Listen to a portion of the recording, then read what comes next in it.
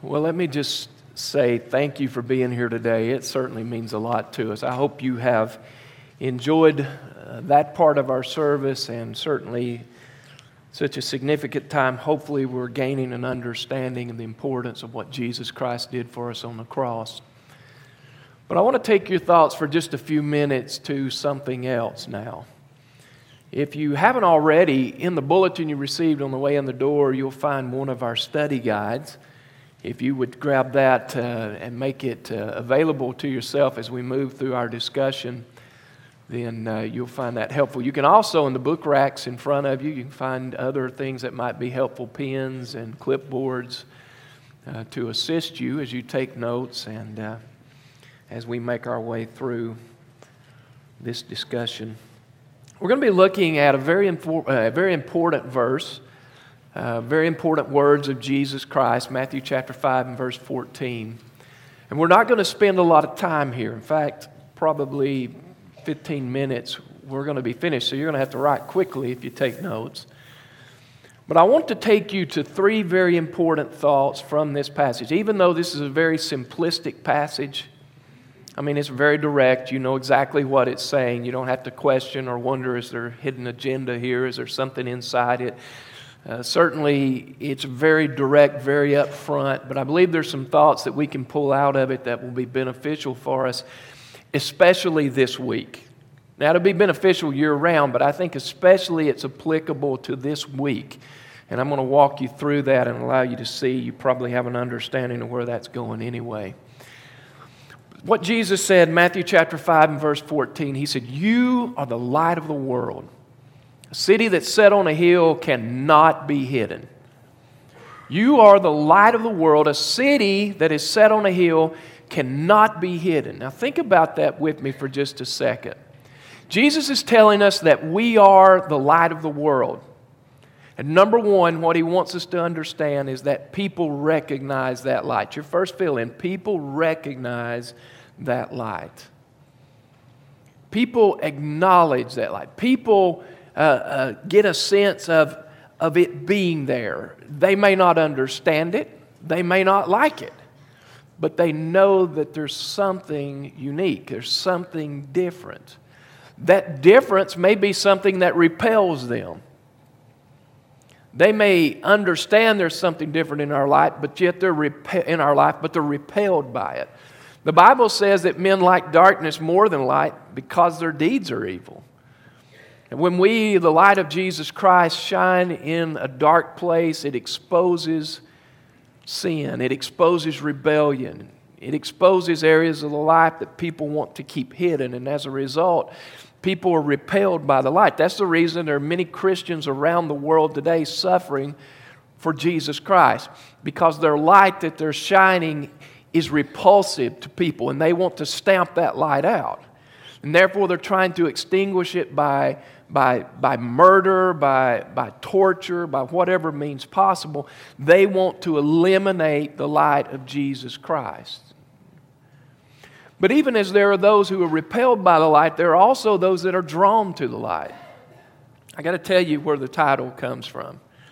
I'm a little bit embarrassed by it at this point after it already being on the sheets and on the screens. It's too late to do anything about it. But I can remember when our daughter was younger, Melinda and Cameron and I were watching a movie. And I don't know if we were at the theater or if we were at the house. I don't remember. But it's a Disney movie, Finding Nemo. And I'm not sure if it was the first or the second one or the third or the fourth, however many there are. I only really remember the first one, so let's just say that it was in the first one. Some of you can correct me afterward. But I can remember that Nemo's dad and Dory, which was the absent-minded fish, was searching around trying to find Nemo. And they were looking everywhere for him. They were going from adventure to adventure to adventure, trying to locate where Nemo was. And they found a clue to where he was. It was an address. And they were holding the address. They were carrying it. And somehow, I don't remember how, but somehow it got knocked out of their hands, or their little fins, I guess would be more correct. It got knocked out of their fins, and it started falling, and it fell, and it fell, and it fell, and it fell, all the way to the bottom of the sea. And maybe you remember, if you saw it, they took off after it, and they swam and swam and swam and swam and swam, and they got down to the bottom to where now there was no light reaching. It was pitch black. And there they were trying to find it. They couldn't find it because everything was dark, and all of a sudden a little glowing light appeared. And the glowing light showed them what they needed to see. That wasn't the intent of the light, but it also brought a great deal of danger because the light was attached to a predator, and the predator would use the light to attract fish, and when the fish came, he would grab them and eat them, and it was a gory thought.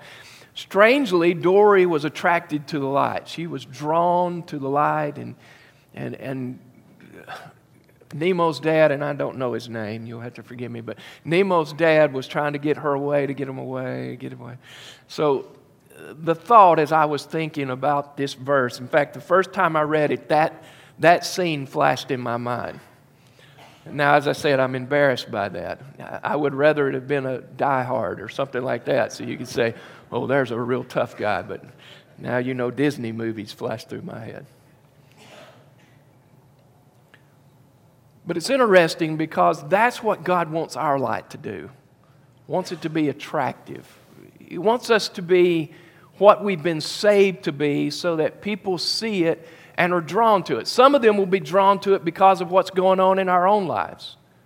They will know that we're going through a very difficult time, that we're going through a time of great heartache and suffering and great sorrow, and they're looking for us to fall apart and just have a total meltdown like anyone would in that situation.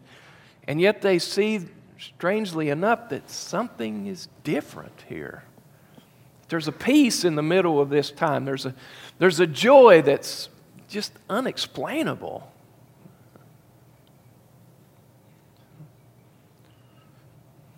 He tells us in this verse, Jesus is talking, he says, I want you to know that you are the light of the world, and your light is going to be evident to some. It's going to be evident. Some will be drawn, some will be repelled. Really doesn't matter who's drawn and who's repelled because we are what we are. As a child of God, we're called to be the light. In fact, at the time of salvation, we became the light. And as a result, we are who we are. We are who we've been saved to be. And as a result, we have to be the light of Christ. People will recognize the light. But not only that, number two, I want you to see that God recognizes the light. God recognizes the light. I thought a lot about this, and you'll just have to excuse me for my wandering thoughts. I'm just going to ramble through this a little bit to bring you to where I am in my thoughts because I want us to end at the same place. But as I thought about this, I thought, okay, we are the light of the world. It was an emphatic statement. It wasn't a, well, you can possibly get there, or maybe you will be someday, or hopefully, or if you think about it, contemplate the possibilities of it and try to achieve it. That wasn't the statement. Jesus said, you are the light of the world. You are, emphatically. You're a child of God. You are the light of the world. Now, the problem comes in that some of us want to be recognized as the light of the world on Sunday. We want everybody to know it. Everybody in the church, here we are. But then something drastically changes on Monday, Tuesday, Wednesday. Now, some of us are smiling because we know we're busted, don't we? Here we are. This is us. It's us.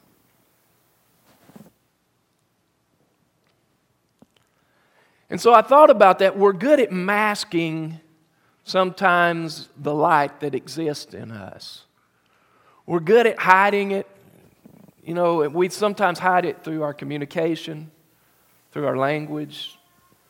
Sometimes to prove that we're not a Christian, we don't possess that light when we're out with people we don't want them to know. Then we talk in certain ways. We present an attitude that is very obviously not Christ-like.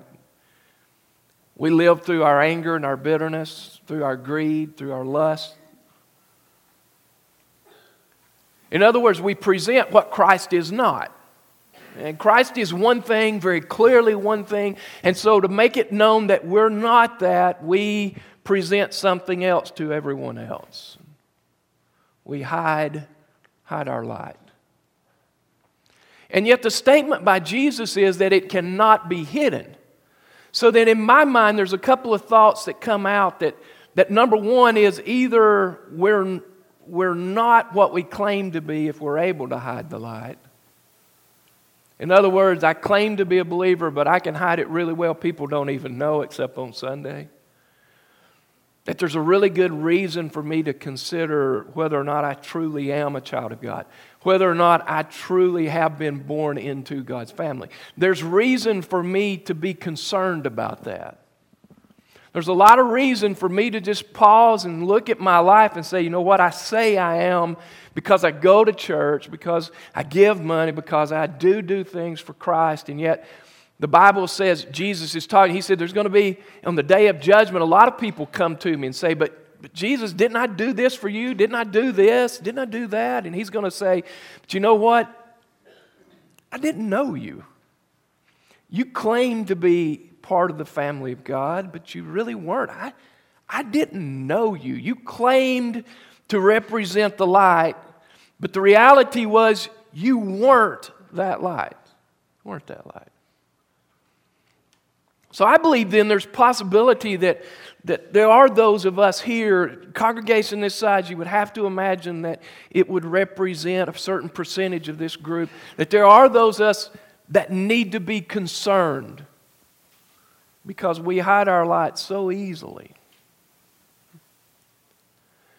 But the second thought that drifts through my mind is, quite possibly what Christ is saying here is not that it can't be hidden from people, but maybe more so that it can't be hidden from God.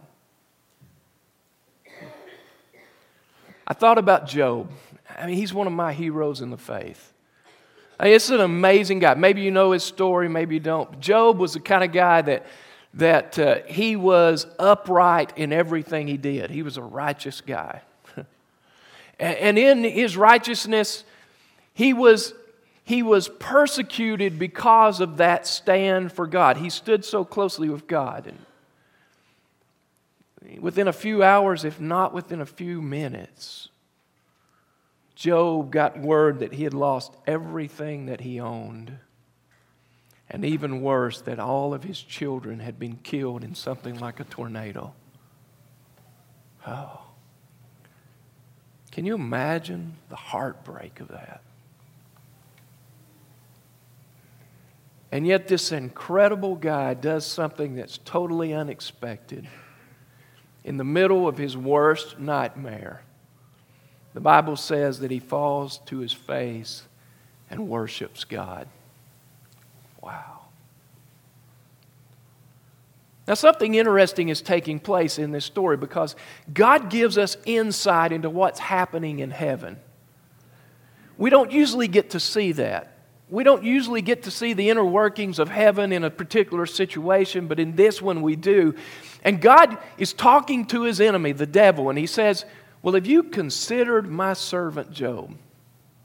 Have you thought about this guy? And I picture it this way. I picture it that God looked down over the world and He directed Satan's attention to the world and He said, do you see that glowing light down there? That's my servant Job. You look around and what you're going to find is that there's none like him in all the world. Oh, there's lights. You see those lights over there? There's several. They're glowing, but not real brightly. And there's lights over here. You can see those, and they're just barely flickering. And there's a few, and they're doing pretty well, but none of them are even near what Job is. This guy is upright in every single aspect of his life. And I believe in that moment that God had directed Satan's attention and God was glorified in the life of Job. Look at that light. Look at it shining. Now there's no doubt that God knows us. He knows where we are. all the time. He knows what's happening in our lives. But I also believe that the light that He saved us to be, that He created in us at the moment of salvation, at that time we became the light, that He looks down from heaven, and those lights that are shining the way they're supposed to are the lights that are giving Him great glory. But then unfortunately, there's some of us that we're those other places. And our lights, they're flickering, but we've tried to mask them so well. We've tried to hide them. We've tried to cover them up, except on Sunday when we want them to be seen. And here we are. We have robbed God of His glory.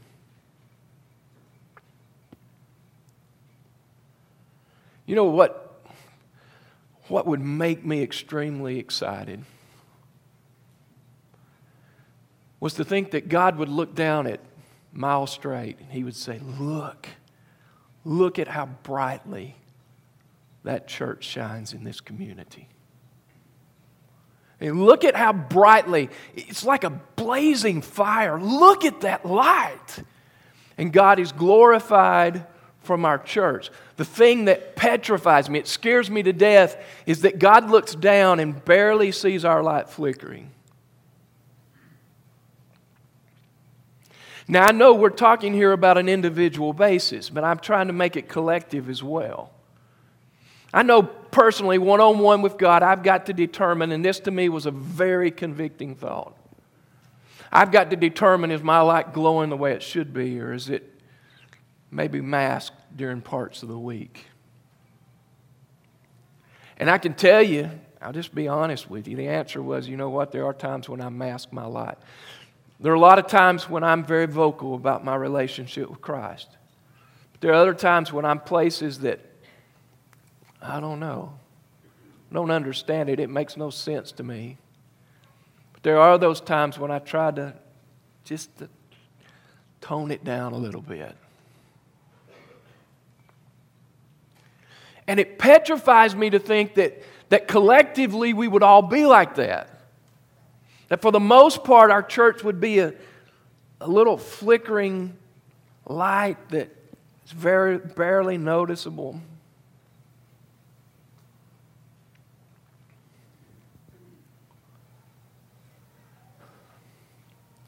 And so the third thought that we have to come to is that we have to recognize it. Let's recognize that light. Okay, people recognize it. God definitely recognizes it. Now it's our time to recognize it with the responsibilities that come attached to it. The responsibilities that come attached is that I am what I'm supposed to be to the people I work with, to the people I'm at school with, to the people in which I'm in the neighborhood or on the different ball fields or golf courses or wherever, that I am exactly what I'm supposed to be. And the reason that I say I believe this is so significant for this particular week is because of the opportunity that is presented to us in the form of Easter. 2 times during the year when those who do not go to church will typically be open to coming to church is Easter and Christmas. Statistics show that 75% of people who aren't in church would go to church if someone that was a close friend or a relative simply invited them. That's throughout the year. But those numbers drastically increase around Easter and Christmas. The opportunity expands greatly so that we now have the opportunity to invite someone to come and hear the message of Jesus Christ. We have the opportunity to share with them that message personally and to invite them to come where that message will be clearly presented.